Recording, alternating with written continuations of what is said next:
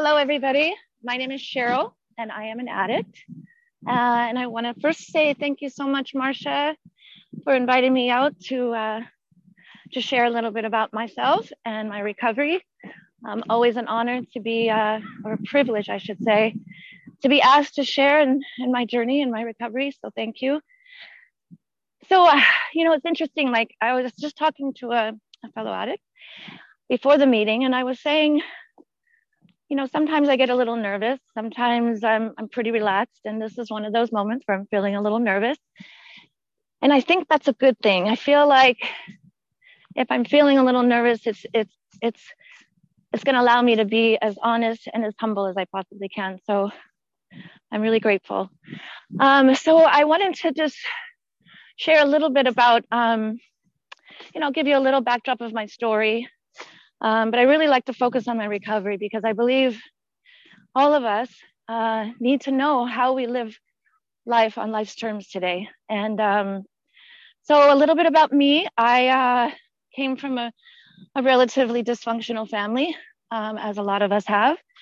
And, never felt good enough. My parents were very critical. They divorced when I was about 11.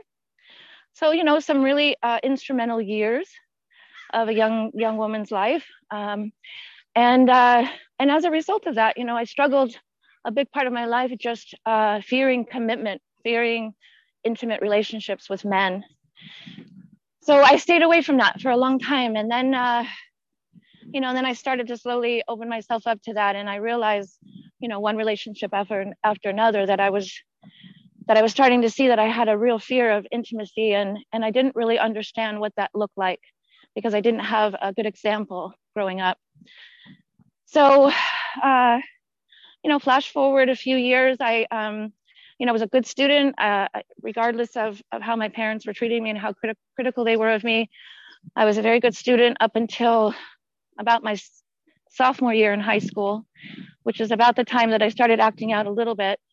Although I wasn't in my active addiction just yet, but I could see some signs that there was addiction in my life, just not necessarily drugs, but there were some other signs that of course at the time I didn't see it, but looking back, I realized that I was an addict in the making, if that makes sense. I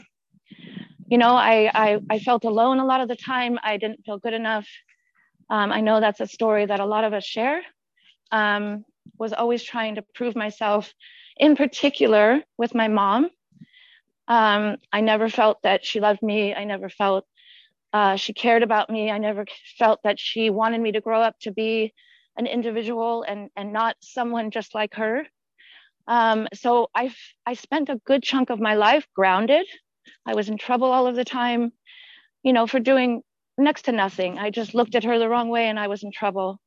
And I really spent a good portion of my teenage years locked in my room. And those times my mother wouldn't speak to me. Like everything that I did, she took very personally, and then she would hold a resentment, and my punishment was her not speaking to me, sometimes 2 weeks at a time. And, a young girl not having the love of her mother, and then her father moving away 3,000 miles away after they divorced, I felt alone a lot of the time.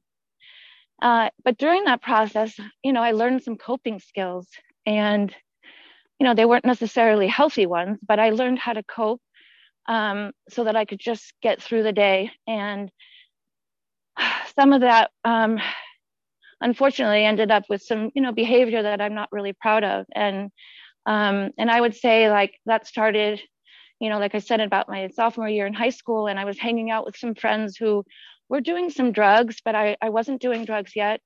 But it wasn't just, it was just a matter of time that I started experimenting in that stuff. And then I started ditching school. And of course, my parents would find out, and then I would be in trouble again. And, this went on for several years until I finally decided that I needed to get out of the house, that this home was not safe for me anymore. And I ended up on my own at about 19, and I was enrolled in a junior college. And I actually had my first true love in my life. So I was trying to build this relationship. And of course, I started to see signs of just dysfunction, that I didn't know how to allow someone to love me in a very deep way, because that just wasn't shown to me. So, and my parents were not the loving type, they were always fighting. I'll just say that. They were always fighting. They were always screaming at each other. And I never had that role model of what love looked like. And so flash forward several years. I had, was in college for a while. I ended up with an injury, pretty severe back injury. And I wasn't taking any kind of medication. I think I started taking Advil a little bit here and there. And I was doing okay. I mean, I was in a lot of pain, but I was just trudging through it. And I started to, a full-time job. And I started to see that I was a workaholic. So that's where I believe my addiction really started. So one of the ways I coped is I just worked really long hours. So I would wake up in the morning and leave the house at 6 a.m. and I wouldn't be home until 10, 11 o'clock at night, and I would work straight through. And that's just how I functioned for several years while I was going through the back problems and the chronic pain. And then finally, we started to see some doctors to try to find out what was happening. And, we started to get some results, and I was told that I needed a surgery that was going to require them to cut me through my chest cavity and, remove some discs and put some hardware in there. And hopefully that would be the answer. And we did a lot of shopping around at different surgeons to make sure we found the best one. And so I started on that journey of having this back surgery. And I was really afraid of the surgery because, obviously they're going to cut through my chest cavity. I think I was about 22 or 23 at the time, and I was young. And but the reason for that is because where my discs were herniated, if they cut me through the back, the chance of paralysis was pretty great. So that was the reason for that. And I went ahead and opted to do that. It was a successful surgery. And it was at that time that they started me on narcotic pain medication. And I had never taken narcotic pain medication. And for a long while, I was taking it just as prescribed, and it was working. And then, I don't know, there was a slew of events that started to happen in my life, and one of which was that my grandmother died. And I can remember it like yesterday, when that happened, and the loss and the grief that I was feeling, and didn't know how to cope with that. And I, somewhere in that time frame, I started to cross the line, and I started to take something so I didn't have to feel that. And it's really amazing just how fresh that is in my mind when I talk about it. And I don't talk about it a lot, but when I do, it's just it makes sense to me, like why this stuff started to happen. And so I crossed that line, and I did that for a few years, and it was horrible because I would try to quit. I tried multiple times by myself. I never really understood what addiction was. I didn't really understand that fully. And I didn't talk about it. I didn't want anybody to know. I felt some shame around it. I felt some discontent, and I felt like I was just always full of anxiety and fear. And that kind of perpetuated for several years, until finally, I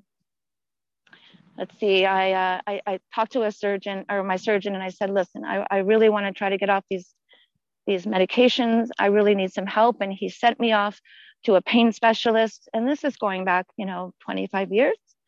And back then, they didn't have the rules and the laws that they do today around narcotics.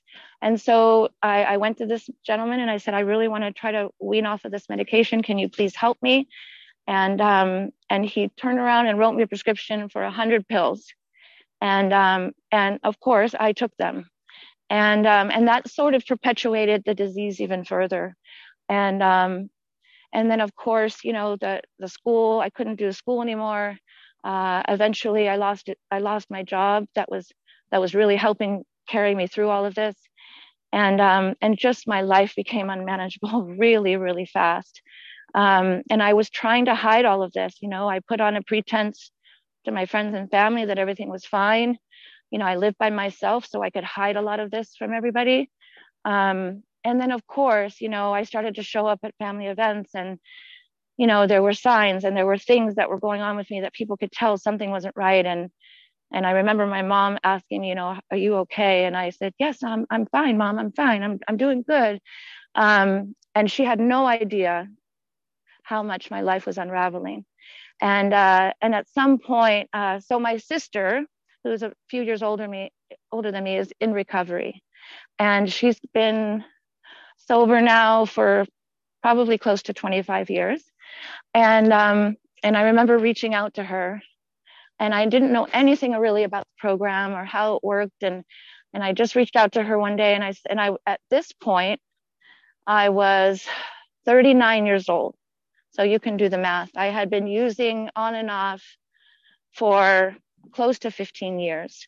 I would get clean for a little while. I would clean it up for a minute. I would go through some serious withdrawals. I'd be sick as a dog. And then I would go right back to it. And this just kept going and kept going. And when I finally got sick and tired of being sick and tired, I called my sister and I just said, look, I think I need some help. And she said, I would say that I would also agree. And I said, listen, I'm in a really bad spot. I can't afford my rent anymore. I just lost my job. Do you think Mom would take me home, take me in for a little while? And she said, absolutely. So I called my mom, and you can imagine how humbling that was to pick up the phone and tell your mother at 39 years old that you've got a drug problem and you need help and you need to come home. And to my surprise, she welcomed me with open arms and said, I've been waiting for this call. And so I went home, and my sister said to me, I want you to go online and I want you to look for a program that works for you. And then she told me what program she was in, and it was working for her. And she said, there are programs for all of us, but you need to get into a 12-step program and of some kind. And I plugged in. I went to AA fellowship for a minute. For whatever reason, I just wasn't feeling like I identified with everything. I do remember the God thing was a problem for me initially. And so she said, just keep trying, just keep getting to meetings, find a meeting that works. And I ended up at an NA meeting. And it was really close to my home. And I ended up, I remember I had lost my license for a short time. And so I rode my bike to the meeting, and I got there, and I sat on the ground. The meeting was packed with people, and I heard a speaker, and I said, wow, like they're telling my story. Of course there were some differences, but there were so many similarities, and the feelings were the same. That's what resonated with me, is that these people had felt or had been feeling the same way for all these years. And they recognized that they needed help, and they found each other. And so I just sat there, I cried.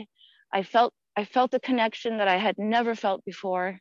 And I had a bunch of women after the meeting come up to me. And, in fact, I had a woman who had a lot of years clean at that time say, you need a sponsor. And she just literally gave me a sponsor that night, which I don't think that happens pretty regularly. But so I just said, okay. And I was willing to do anything that they told me. I was willing to do, because I had this desperation in my life that my way wasn't working anymore. So that started my recovery. And I want to just stop for a moment and say something else that I was thinking about this morning before I got onto this call. And it was, I believe the universe works in mysterious ways, because during my using, there was some wreckage that I caused, and there was dishonesty, a lot of dishonesty, right? And I can recall, and I don't say this to I say this because it's just my story. But I started to steal drugs from people. And there was a really close friend of mine who I had known since I was 10 years old. And we were friends for a very long time. And her sister was going through something very similar with her back. And she was getting some pretty heavy duty medications. And I stole some of her medication. And obviously not proud of that, right? And thinking that she would never know. And of course she did. And this is somebody I really cared about. We had gotten really close over the years, and I really cared about her. But my disease just, caused me to do these things that I would have never done otherwise. And she ended up with cancer a few years later, and she was going to die. It was an incurable, very rare cancer, and she was about 37 at the time. And she knew that I had been stealing her medication, and I found out that she was going to be dying, and I wasn't invited to the funeral. I'm sure you can imagine how painful that was, because I had known this family for so long. And I remember talking to my friend, who's her sister, and I said, is there any chance that I can talk to her, And she said, I don't think so. And I said, well, what about if I write a letter? And she said, I think that would be okay. And so I sat down, and I remember talking to my sister about it, and she helped me with that letter. And I didn't know at that time really what an amends was, what a formal amends was. I just knew I needed to say this to her because I had so much shame and so much guilt and so much remorse. And so I sent this letter, and at some point in the next few months, she did die of cancer. And I got a call from my friend, and she said, I just want you to know that she saw and read your letter, and she forgives you.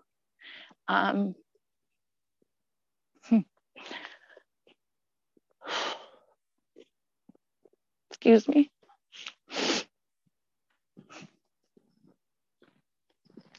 Haven't talked about this in a long time, so forgive me. And it was just, I knew at that time,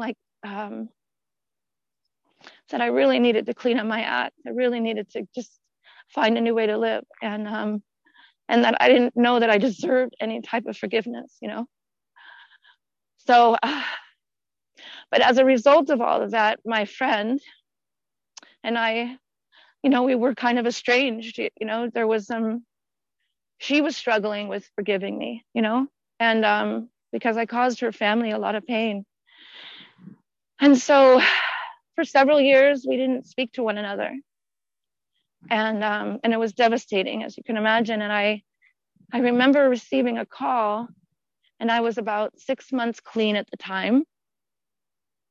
And I received a call from my friend, and she said, I just wanted to check in with you. I'm moving back to California, and she had been living in another state. And I wanted to see if you wanted to get together.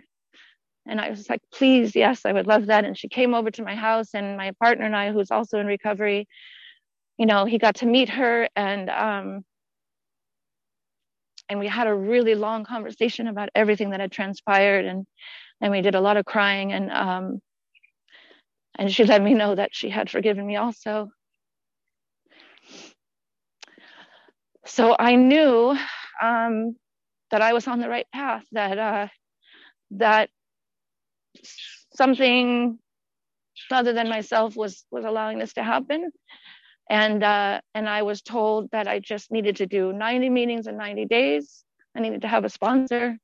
I needed to just do whatever is suggested, because I had a myriad of people around me that had a lot of recovery, and not just clean time, a lot of recovery, including my then partner, who's now my husband.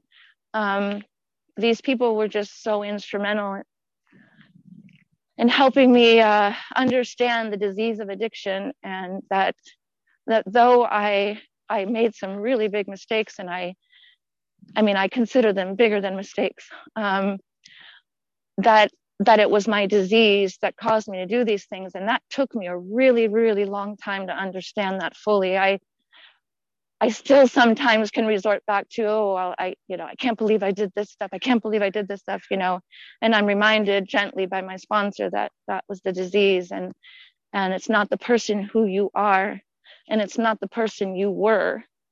It's what your disease caused you to do. And it took me years to really, really forgive myself and understand that I have a disease, that I don't have any control of this disease, and I desperately need somebody to help me. I cannot do it alone. And I believe that that whole thing sort of just propelled me on a journey of recovery. Like, I wanted it so badly. I just wanted a better life. And I was watching my sister as my example, and her life was so full and things were changing, and she was so much happier. And I just wanted that. And I would have been perfectly okay of just staying clean. But what I started to see is that that life still goes on, and you can find joy and you can find peace.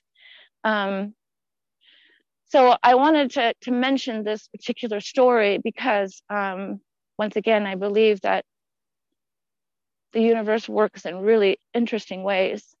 So this friend, whose sister passed and who, forgave me, and our friendship continued over the years, recently found herself in trouble with the law. And she called me. She had spent the day in jail, and she called me the next day, and she said hi, and I said hi, and she said, "Are you sitting down?" And I said, "What's going on? What's going on?" And she let me know that she had just gotten a DUI. She got arrested, and I said, "Oh my God, are you okay?" And she said, "Yeah, I'm okay." And I said, do you think you have a problem?" And she said, "Yes." And I said, "Well, you called the right person." And so for the past 2 weeks, I've been talking to her every day, and inviting her to a ton of meetings, and introducing her to just a beautiful group of women who I trust and love unconditionally, and which is basically most of the people in these rooms, in my opinion. And she's just hanging on, she's one day at a time, not picking up. And the fact that I am in this position, that I can help another addict stay clean even for a day, there's no words to describe the gratitude that I have around that. And I know, like, we talk about service, we talk about, needing each other, that it's a we program and it's not an I program. And we talk about this in probably every meeting, or at least a lot of the meetings that I go to. And this stuff that's happening right now in my life is definitely a direct result of just my plugging into a program that works for me. And I don't do it perfectly, and I make a lot of mistakes along the way, and I have a lot more to learn. Like, I believe that this is going to be a lifelong process for me. I'm going to be learning and changing regularly as long as I keep doing this and I keep showing up, and I try to be of service in any capacity. And I remember in the beginning, like when I started doing service work, I was thinking, like, my ego kind of got in the way, and I thought, oh, this is going to make me look good, it's going to make me feel good, and look at me, and man, so quickly that got shut down, and I realized that that's not what's going on here. It's just keeping a room open for another addict who's suffering. That's my purpose. I'm not here to do anything other than just keep a room open and welcome another suffering addict, alcoholic, whatever we're struggling with. And to this day, I celebrated 15 years in September, and to this day, I only say that because I believe recovery is what I focus on, not necessarily my clean time. Because today I do the exact same thing that I did when I walked in. I was told, like I said, do 90 and 90, get a sponsor, be of service, call your sponsor, do some step work, dig deep, be honest as I possibly can in all of my affairs. And I do that today still. And I know that for me, I can't just do one thing. I have to do a multitude of things. And that is of service. Somebody asking me to share my experience, strength, and hope. I need to be there if I can. If somebody asks me to sponsor them, as long as I am able, I am willing to sponsor. I am calling my sponsor as much as I possibly can, and I utilize her. She's a lot wiser than me, so I trust that she's going to guide me through this life of mine, and help me become the person that I know I am, and the person that I've always been, but was just stuffed and pushed down by a myriad of substances that just made me not feel really. So I will say this. I love my life today.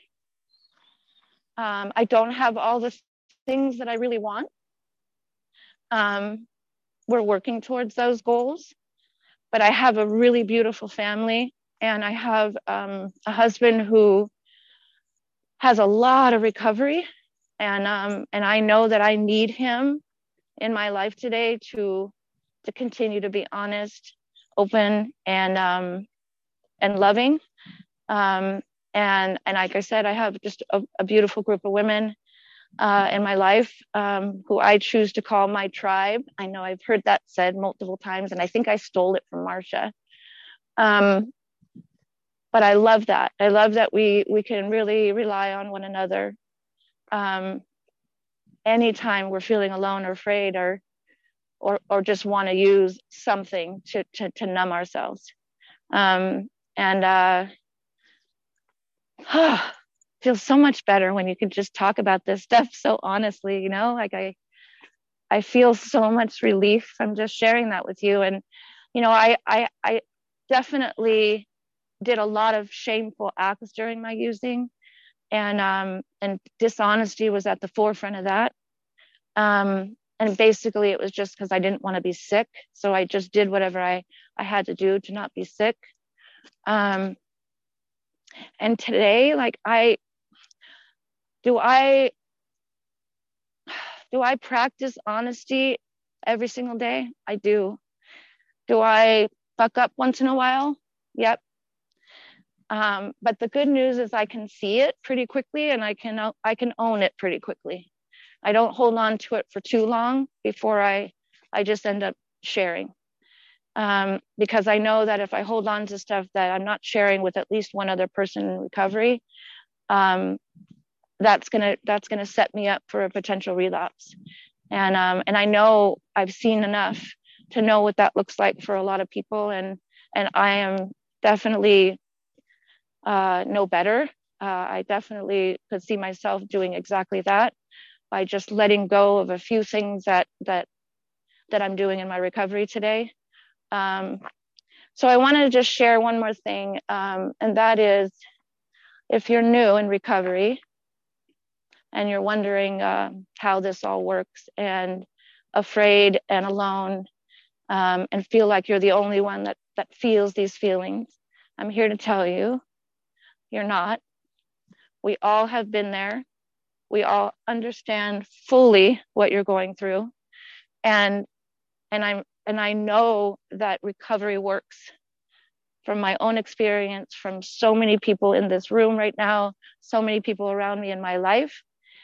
And I just do the basic stuff every day. I get to probably 4 or 5, 6 meetings a week regularly. I'm of service to at least 3 of them. I have sponsees, I have a sponsor. And I don't say this to boast about myself. Like, I tell you this because it's what I need to ensure that I stay on this path of recovery. I don't feel grandiose because I do all this stuff. I'm just doing what's told and shared with me and suggested of me. And my sponsor, who has now 34 years clean, she does the same stuff she did when she walked in. And so I found someone who I wanted to emulate. And she does the same thing. She goes to several meetings a week. She's of service. She's a sponsor. She's got a sponsor. She works steps. I mean, it just goes on. And I surround myself with people who will help me continue on that path. I want to also just, and I'll end with this, I want to also say that I've been invited to this group several times now. And I think it is such a beautiful group of people. You all really touched me in a very special way. So I appreciate you inviting me to these meetings because I get so much from them. I feel a warmth and a level of intimacy that I don't always feel. So I just want to say thank you for making this atmosphere feel safe for me. And I hope that somebody here has gotten something from this. If you didn't, please just stay and talk to some people that might be able to help you. And again, thank you, Marcia, for asking me to come out and share my experience and my strength and my hope. And really appreciate you all listening today. Thank you so much.